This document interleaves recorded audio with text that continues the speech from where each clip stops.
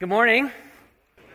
My name is Matt, and I serve as one of the pastors here. So good to see you here this morning. And as Kondo said, special greeting to those of you who are with us for the very first time. So good to have you here with us this morning. We appreciate you trusting us with some of your morning here today. Well, if you are just now joining us, you're joining us in the middle of a series that we have so proudly titled the Super Mega Epic Summer Series. And yeah, if you are here for the first time, that is a real thing. That is actually the title that we chose.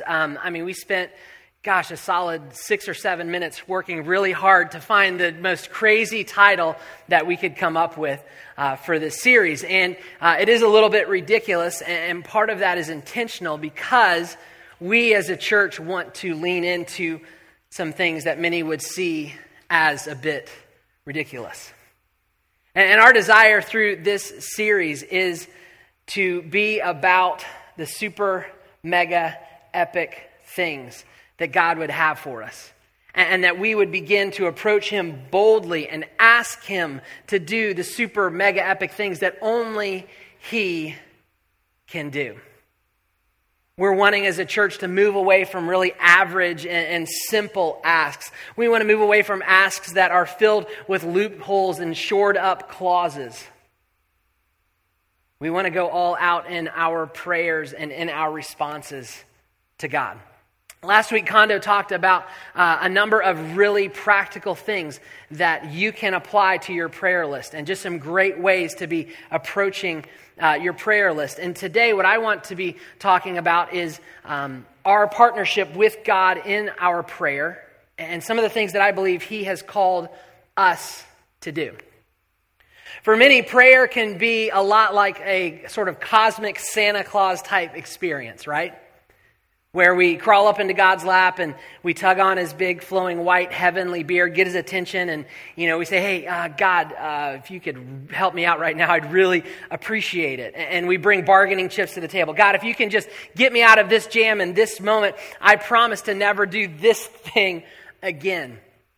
Or maybe, even God, if you can just help me out right now, I will show up for church next Sunday. In fact, I'll show up for church for forever and maybe do something crazy like sign up to serve or put a little money in the offering basket. Just anything if you could just help me out.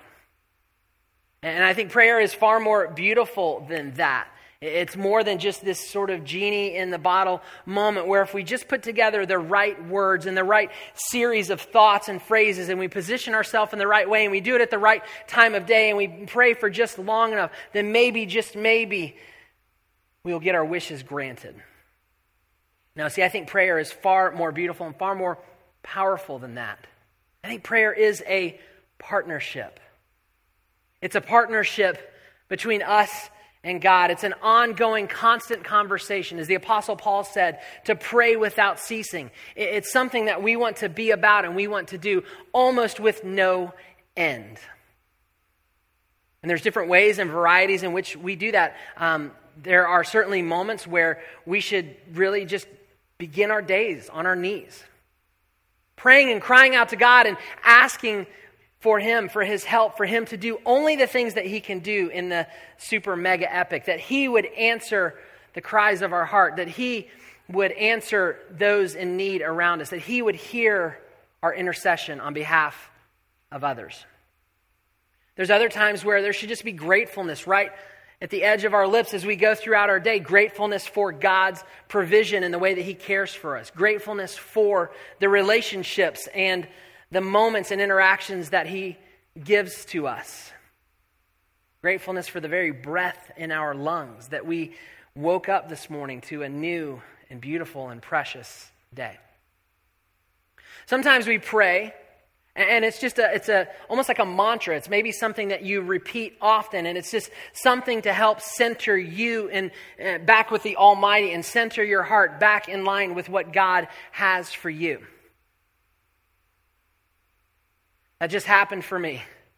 Every time I walk up on the stage, or any stage for that matter, before I present anything, even before I come out for announcements some Sundays, I sit in the back and I pray, God, more of you, less of me. do the work that only you can do here. Because left to myself, I will make this moment about me. I will make this moment about how much can I make you laugh and have you engage and be super impressed with all the eloquent things that I string together. But that's not what this is about. This is about a moment connecting with God and in His Word, and a moment for the Spirit to move in and through us. And I just want to get out of the way of that. So God, more of you and less of me.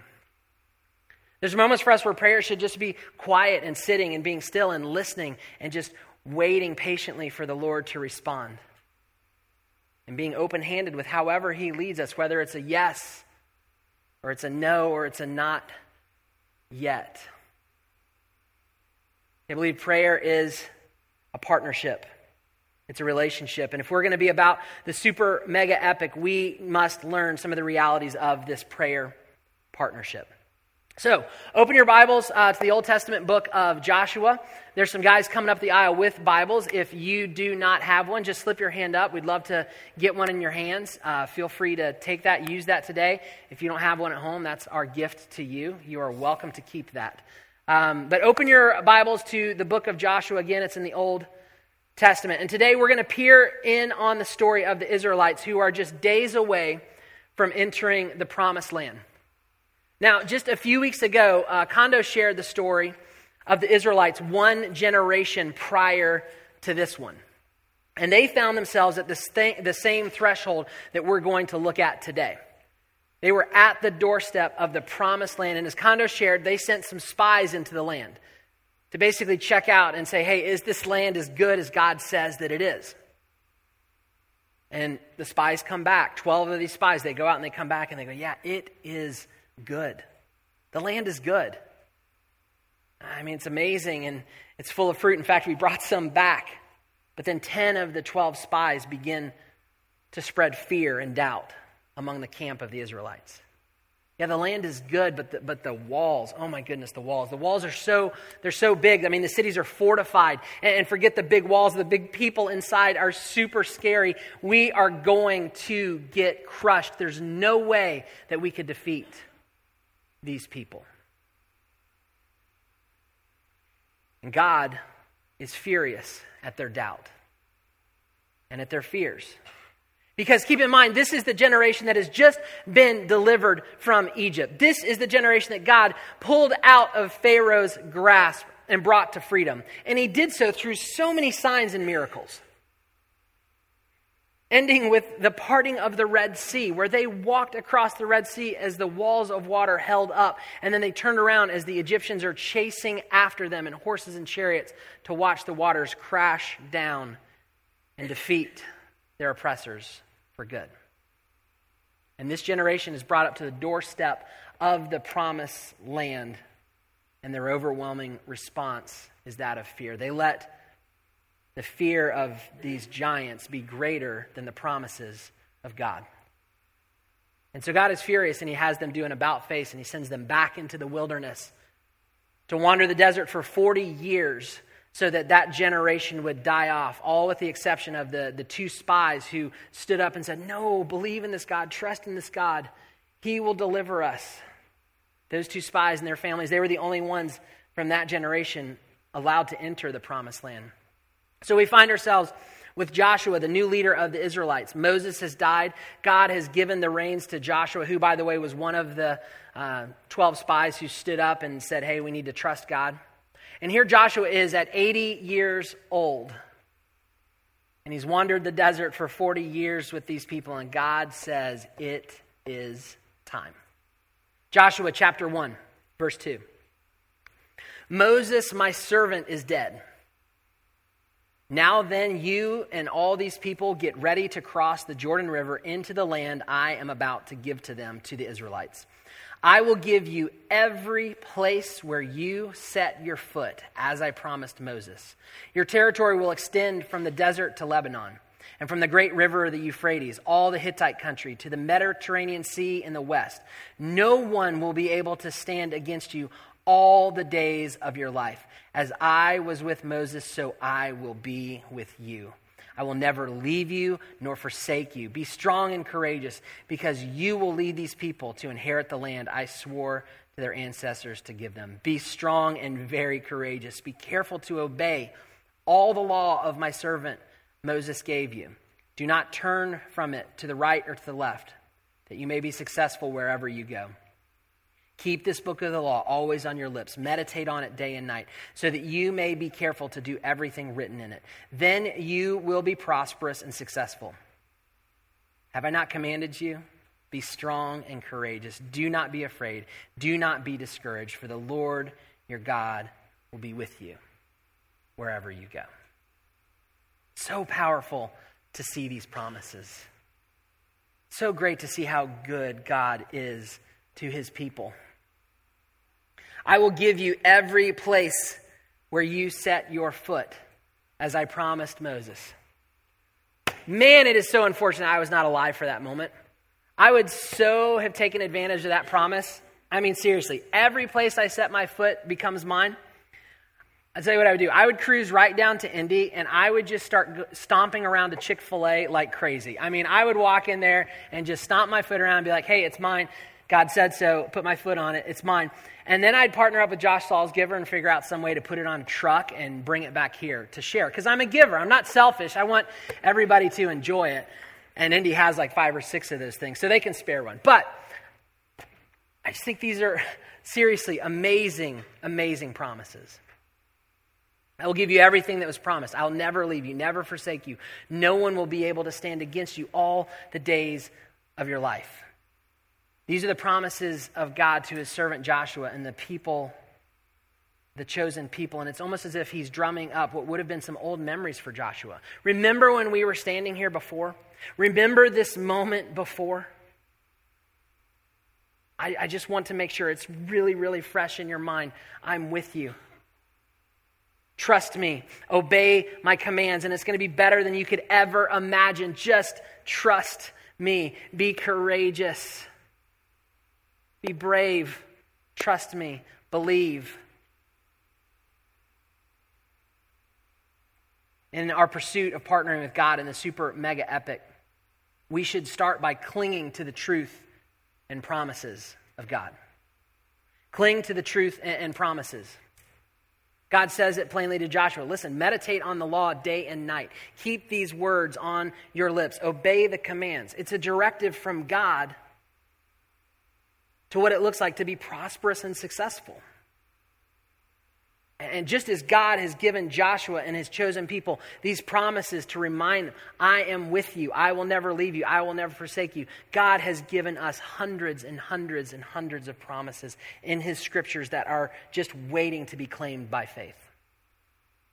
What does God have to say about the things on your prayer list? Are there promises that you can cling to?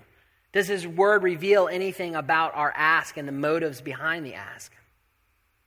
In the scriptures, there's promises about fear and doubt and anger and dealing with our enemies. Promises about provision, healing, overcoming sin, addictions. Promises about forgiveness and redemption. We should tie our prayers to these promises. See, sometimes prayer is about our own awakening, moving us from our wishes to God's will. And the word of God and the promises of God will do that. It's like fine-tuning an instrument. We may start off in prayer, and we may be coming from a little bit of a raw and even unhealthy place, and that's okay. We talked about that in our Psalm series. Come to God as you are. Express your heart where it's at. He knows it. He can handle it. He might as well hear it directly from you. But as you cry out from him, allow his promises to wash over you and begin to realign your heart with his. If we can use the words and promises of God found in the scripture, we can find footing to stand on in our prayers. And Joshua and the Israelites, they receive God's promise. They stand on this firm footing, and rather than standing back with arms crossed and skepticism as their ancestors did, they lean into trust. And they move their camps to the banks of the Jordan River. Let's move over to Joshua chapter 3. Joshua chapter 3, verse 5. Joshua told the people, consecrate yourselves, for tomorrow the Lord will do amazing things among you. Consecrate yourselves. This means to be set apart.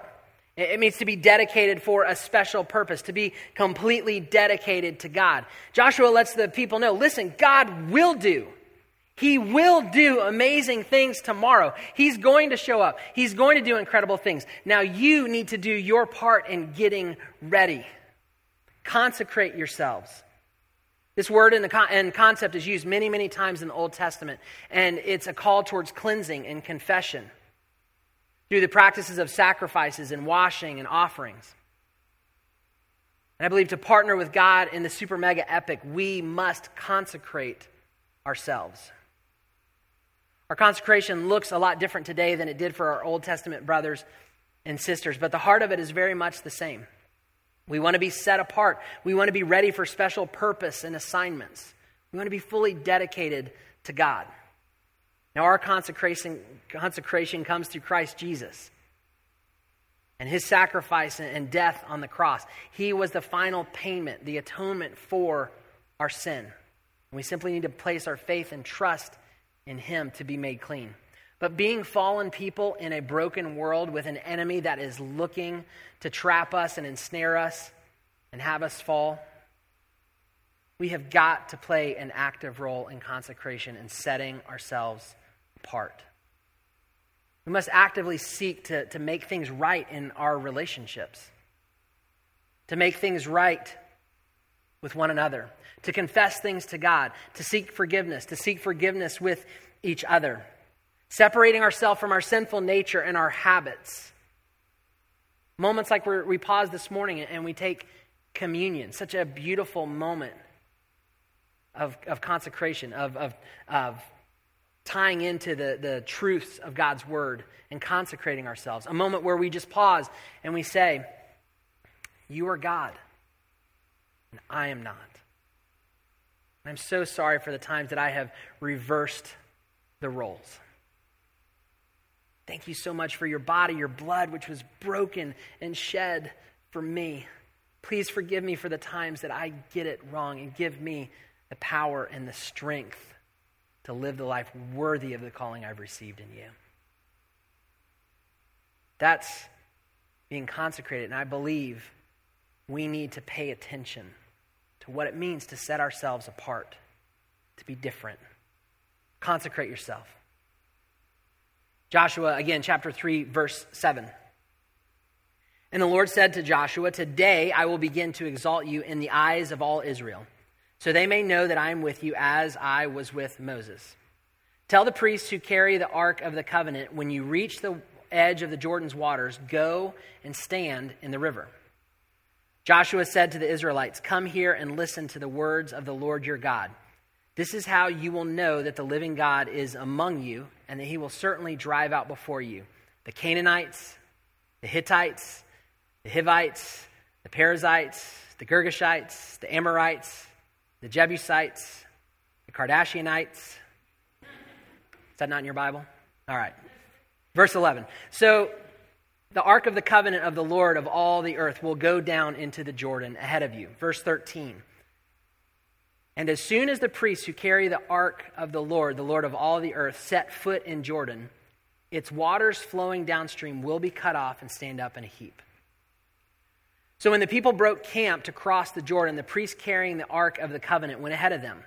Now the Jordan is at flood stage all during harvest. Yet as soon as the priests who carried the ark reached the Jordan and their feet touched the water's edge, the water from upstream stopped flowing.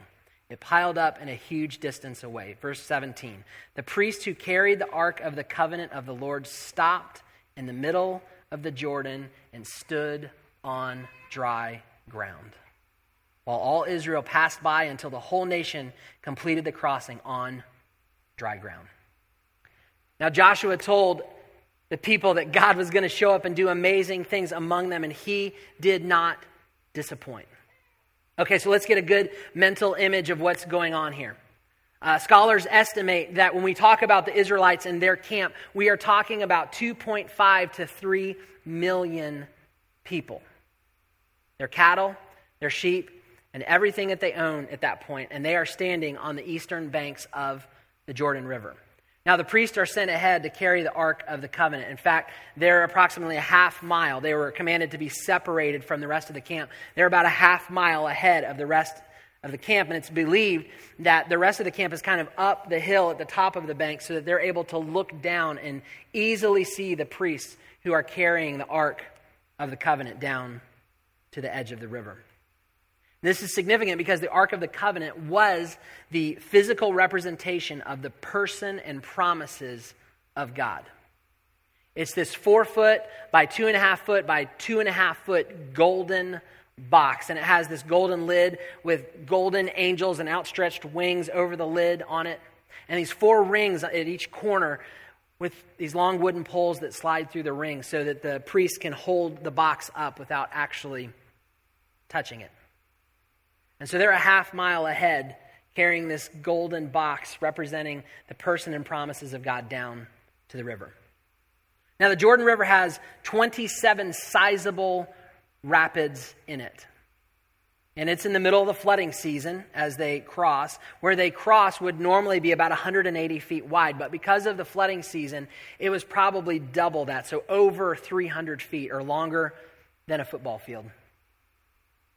During the flooding season, the water would have flowed not the normal 3 to 4 miles an hour, but actually 10 miles an hour, which doesn't sound very fast until you were to fall into the moving current and get carried away. And it's just so interesting. They're not sending a strategic strike force. They don't recruit their Navy SEALs and say, hey, you guys are good at crossing water. Why don't you go ahead and make your way across and go do the whole attack thing, get everything set up. We'll stay back here, build a bridge, get some boats, do something. We'll get across. No, they're sending their unarmed priests down the hill with the entire nation following them, men, women, and children, cattle, and all. And I can't even imagine the temptation of feeling like, this is crazy. What are we doing? But there's no mention of grumbling, no mention of complaining, no mention of doubt, unlike their ancestors. And unlike their ancestors, this generation is leaning into God's promise. They are claiming the promises of God, and they are saying yes to the super mega epic situation that they are called to. And the most striking and compelling thing to me in this passage is God's command for the priests to walk down to the edge of the flooding waters and to stick their feet in. If this does not speak to the partnership with the Almighty, I don't know what does. The Israelites could have so easily come over the hill, and here's this huge golden ornate bridge that drops down from heaven, and it sets in, and they can just walk across, and it's like, thanks God. God would have certainly gotten the glory for that because no man could have pulled that off. That would have been amazing, but that's not the way that God does it.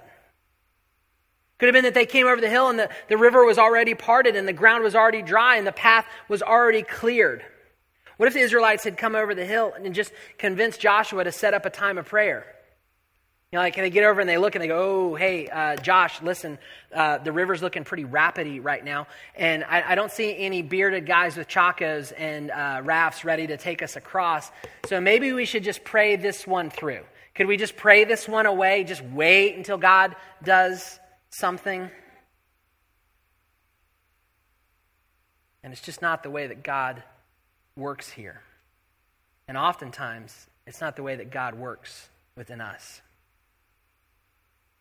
God doesn't want us to always pray away our circumstances.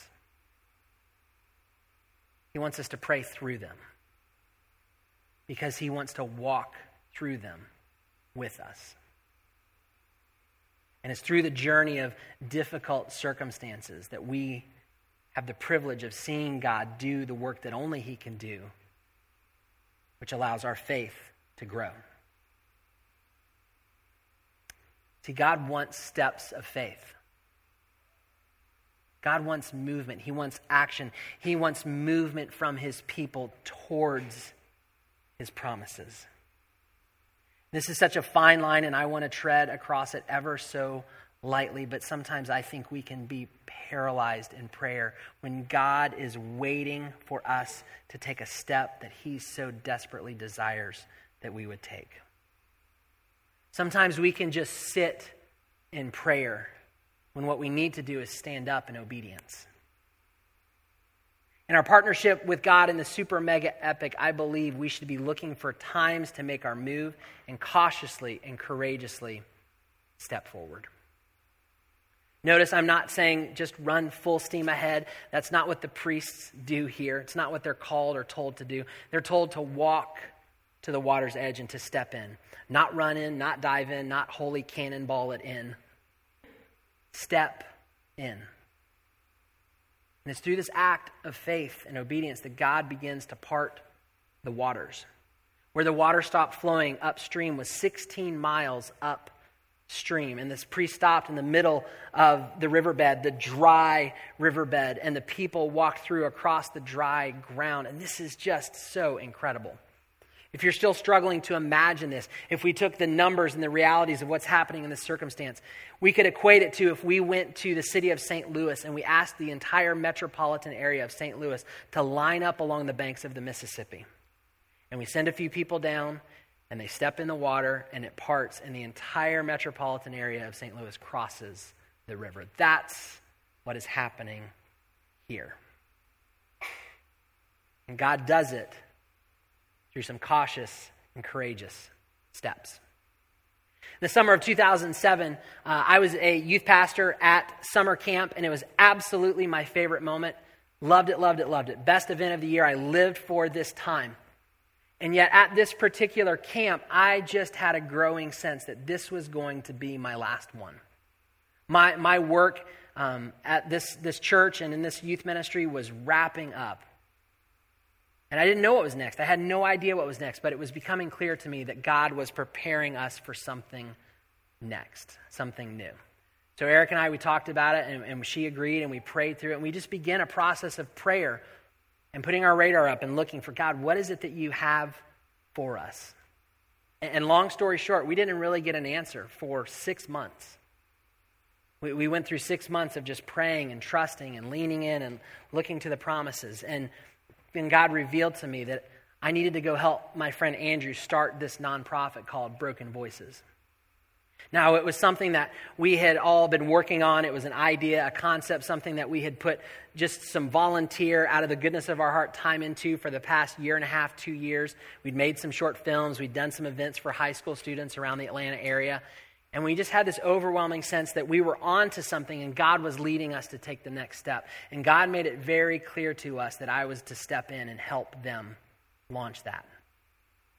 And so I approached Andrew and I told him, and he was overwhelmed. He's like, oh my goodness, I don't have a job to offer you. And I said, I don't know, that's fine. It's okay. We'll figure it out. And so we leaned in. And we decided in January 2008, Andrew would quit his job and he would jump in and start to lead the ministry from a full-time vantage point, and that I would finish up the school year with my youth ministry, and I would wrap up late May, early June, and then jump in full-time. At that point, we had a sense that we were supposed to go make a feature-length documentary film, and I'll never forget sitting down with our board in March of 2008, and we sat down in this room around a big table. And the board said, well, all right, what do you guys got? And he said, well, listen, we're so excited. Andrew just started in January full-time. It's going great. I'm wrapping up the youth ministry thing. I'm going to be jumping on in May. But we have this film that we feel like the Lord is leading us to make. In fact, it's coming together in unbelievable ways. The ways that the stories are opening up and the doors that are opening are just things that we couldn't be manufacturing. I mean, we're getting connected with people that we should never be connected to. And they're saying, I'd love to be a part of your film. I'd love to share my story. I'd love for people to know the work that God has done in me so that it could compel them to find the work that he has for them. And they said, wow, that sounds great. What do you need? So, well, we need $65,000, and that will help us to make the film and pay the crew and get some of the equipment we need. That'll get us through some of our post-production process. And we need an RV. You see, what we want to do is we want to put our families in this RV, and it's going to be big and iconic and drive around the country. And at that point, we had our son, Caleb, and by the time we left, Erica was pregnant with Jeremiah. And then Andrew and Emily, they had their firstborn son, Cole, and by the time we left, they were pregnant with their secondborn son, Gavin. And so we thought, this will be great. Whole families and little kids and pregnant ladies in an RV traveling the country. What could be better? I mean, this will be an awesome awesome film. And our board agreed, and they said, wow, it sounds great. Where are you at in the process? So, well, next week I'm going to cut Andrew a paycheck, and at that point we'll be out of money. And we don't have the RV yet, and we really don't want to rent it because that would make the budget go up. We'd really love it if somebody would just let us borrow one, which seems crazy, but we just feel like that's what we should be asking for. And I'll never forget the tension in that room. As I looked around and I watched the eyes looking back at us. And there's this feeling as if someone was trying to decide who is going to break it to these guys.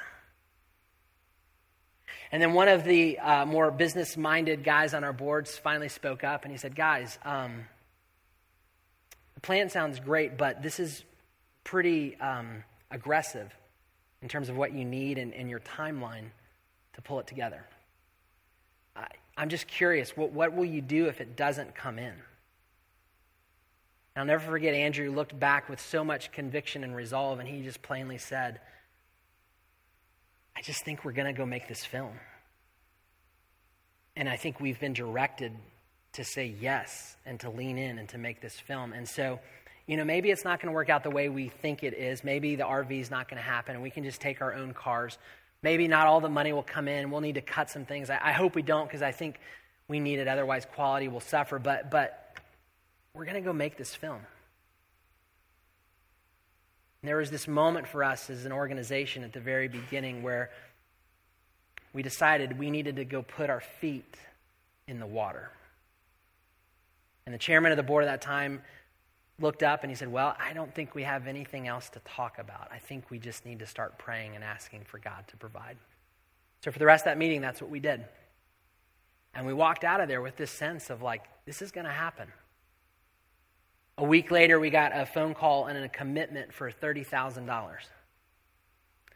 The week after that, we were speaking at a men's Bible study, and I promise you this is a true story. A man I never had ever met before came up and tossed me the keys to his $225,000 RV. And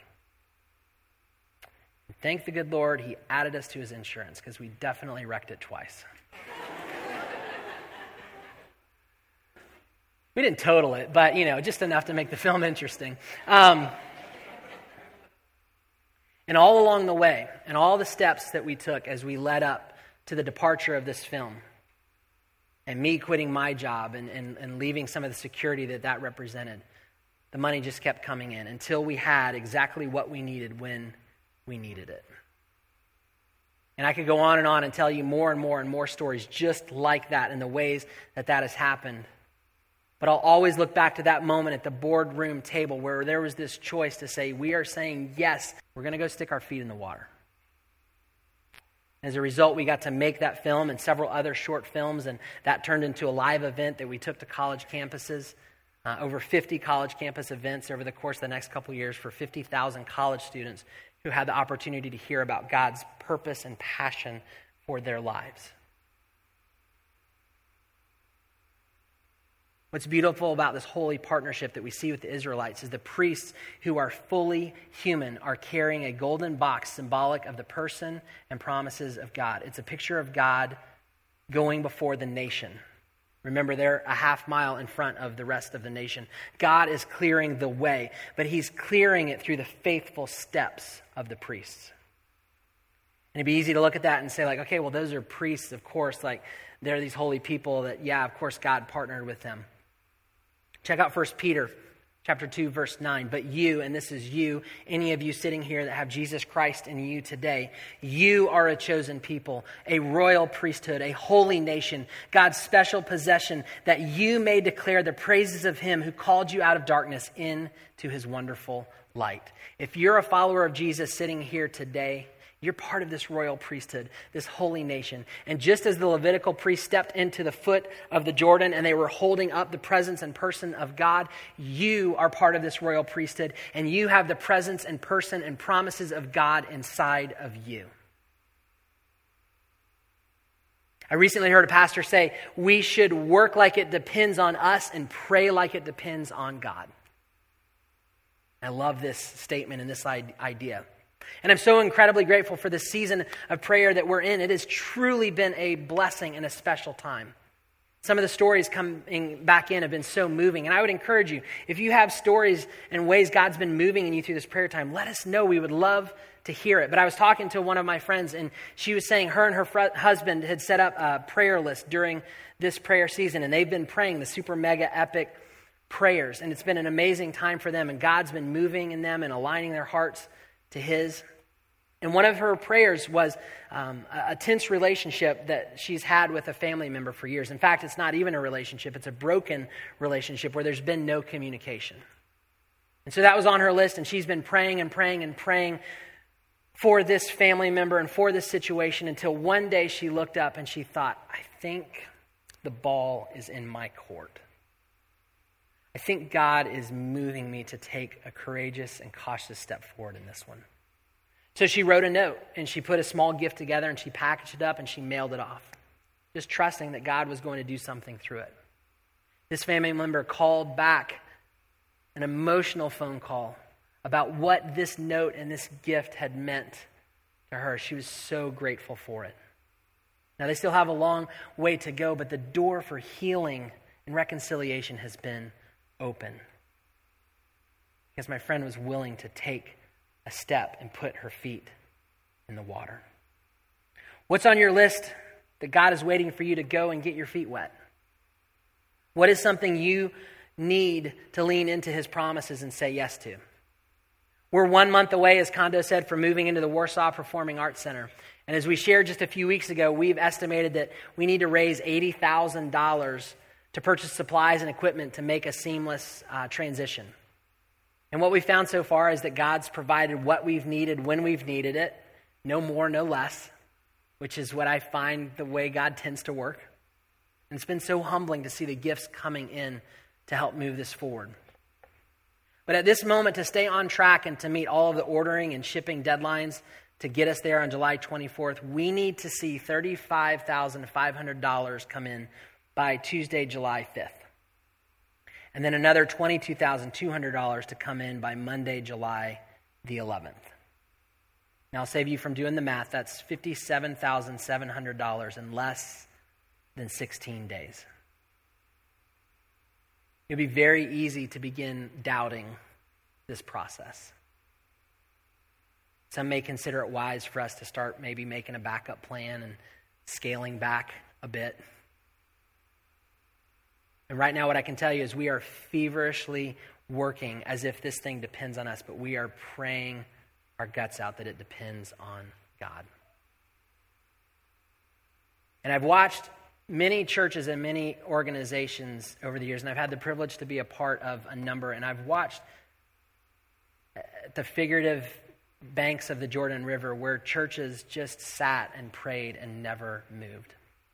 I watched others who packed up and turned back the other direction because the fear was just too much to get over.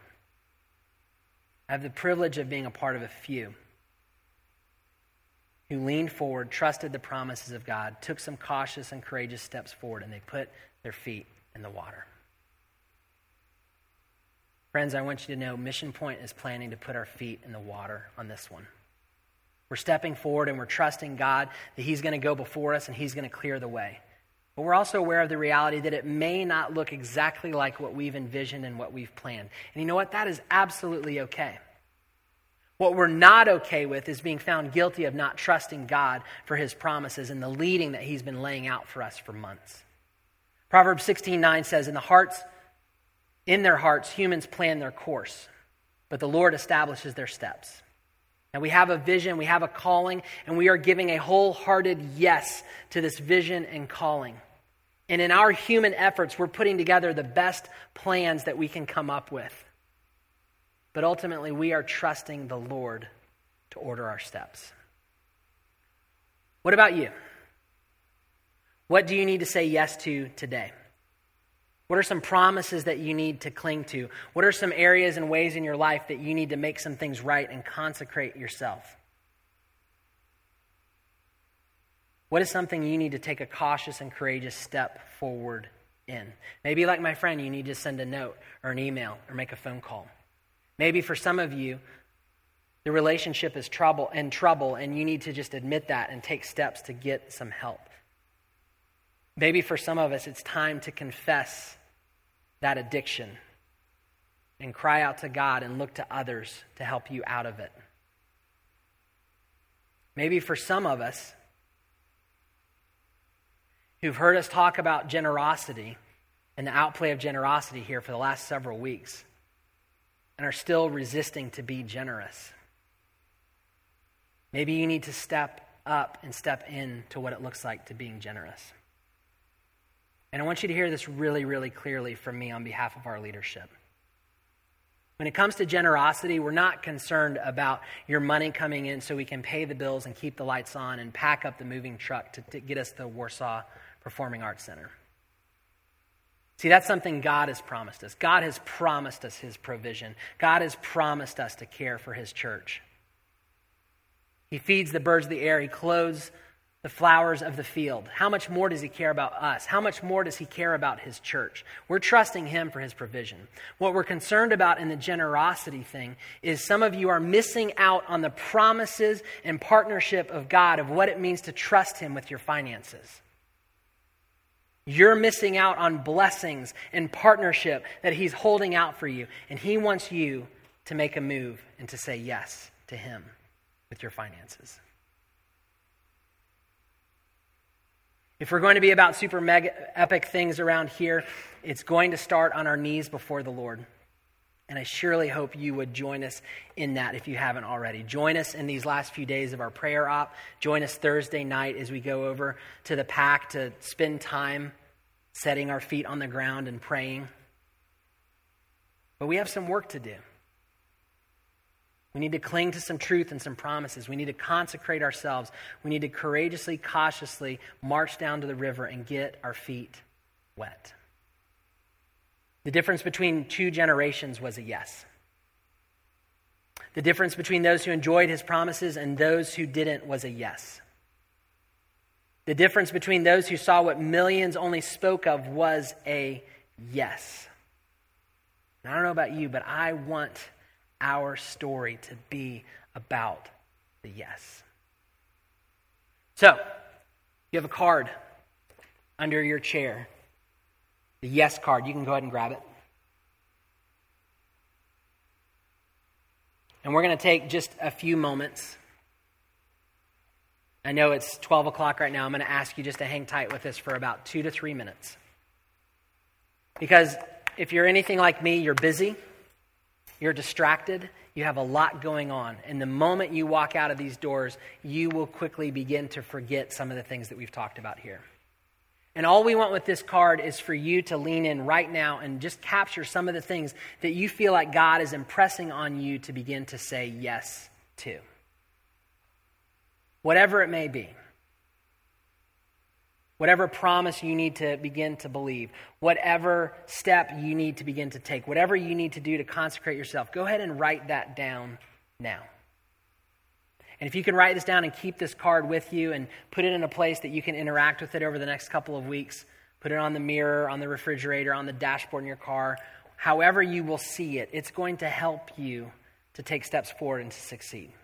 Just the act of writing it down is going to improve your chances of success by over 50%. And if you could be so brave as to share this with someone else and allow them into the process and the conversation, it's going to skyrocket the chances that you will walk out of here and do the things and put to work the things that God is calling you to do. So I'm going to pray for us, and we're going to just turn on a song. You can sit in here as long as you'd like. The chairs aren't going anywhere. Write on your yes card, send an email, make a phone call, find someone to pray with, talk to, whatever you need to do. But please take just a few moments to respond after I pray. Father, thank you so much for today. Thank you for your unbelievable promises that we can fully place our faith and trust in. Thank you for Jesus and the consecration that we have in him. But God, move us to be people that would desire to be a holy people set apart for your purposes and your assignments to glorify your name. And God, give us the courage and the strength that we need to take some steps forward and put our feet in the water today. God, we want to be people who say yes to you. So we give that and we commit that to you in Christ's name. Amen.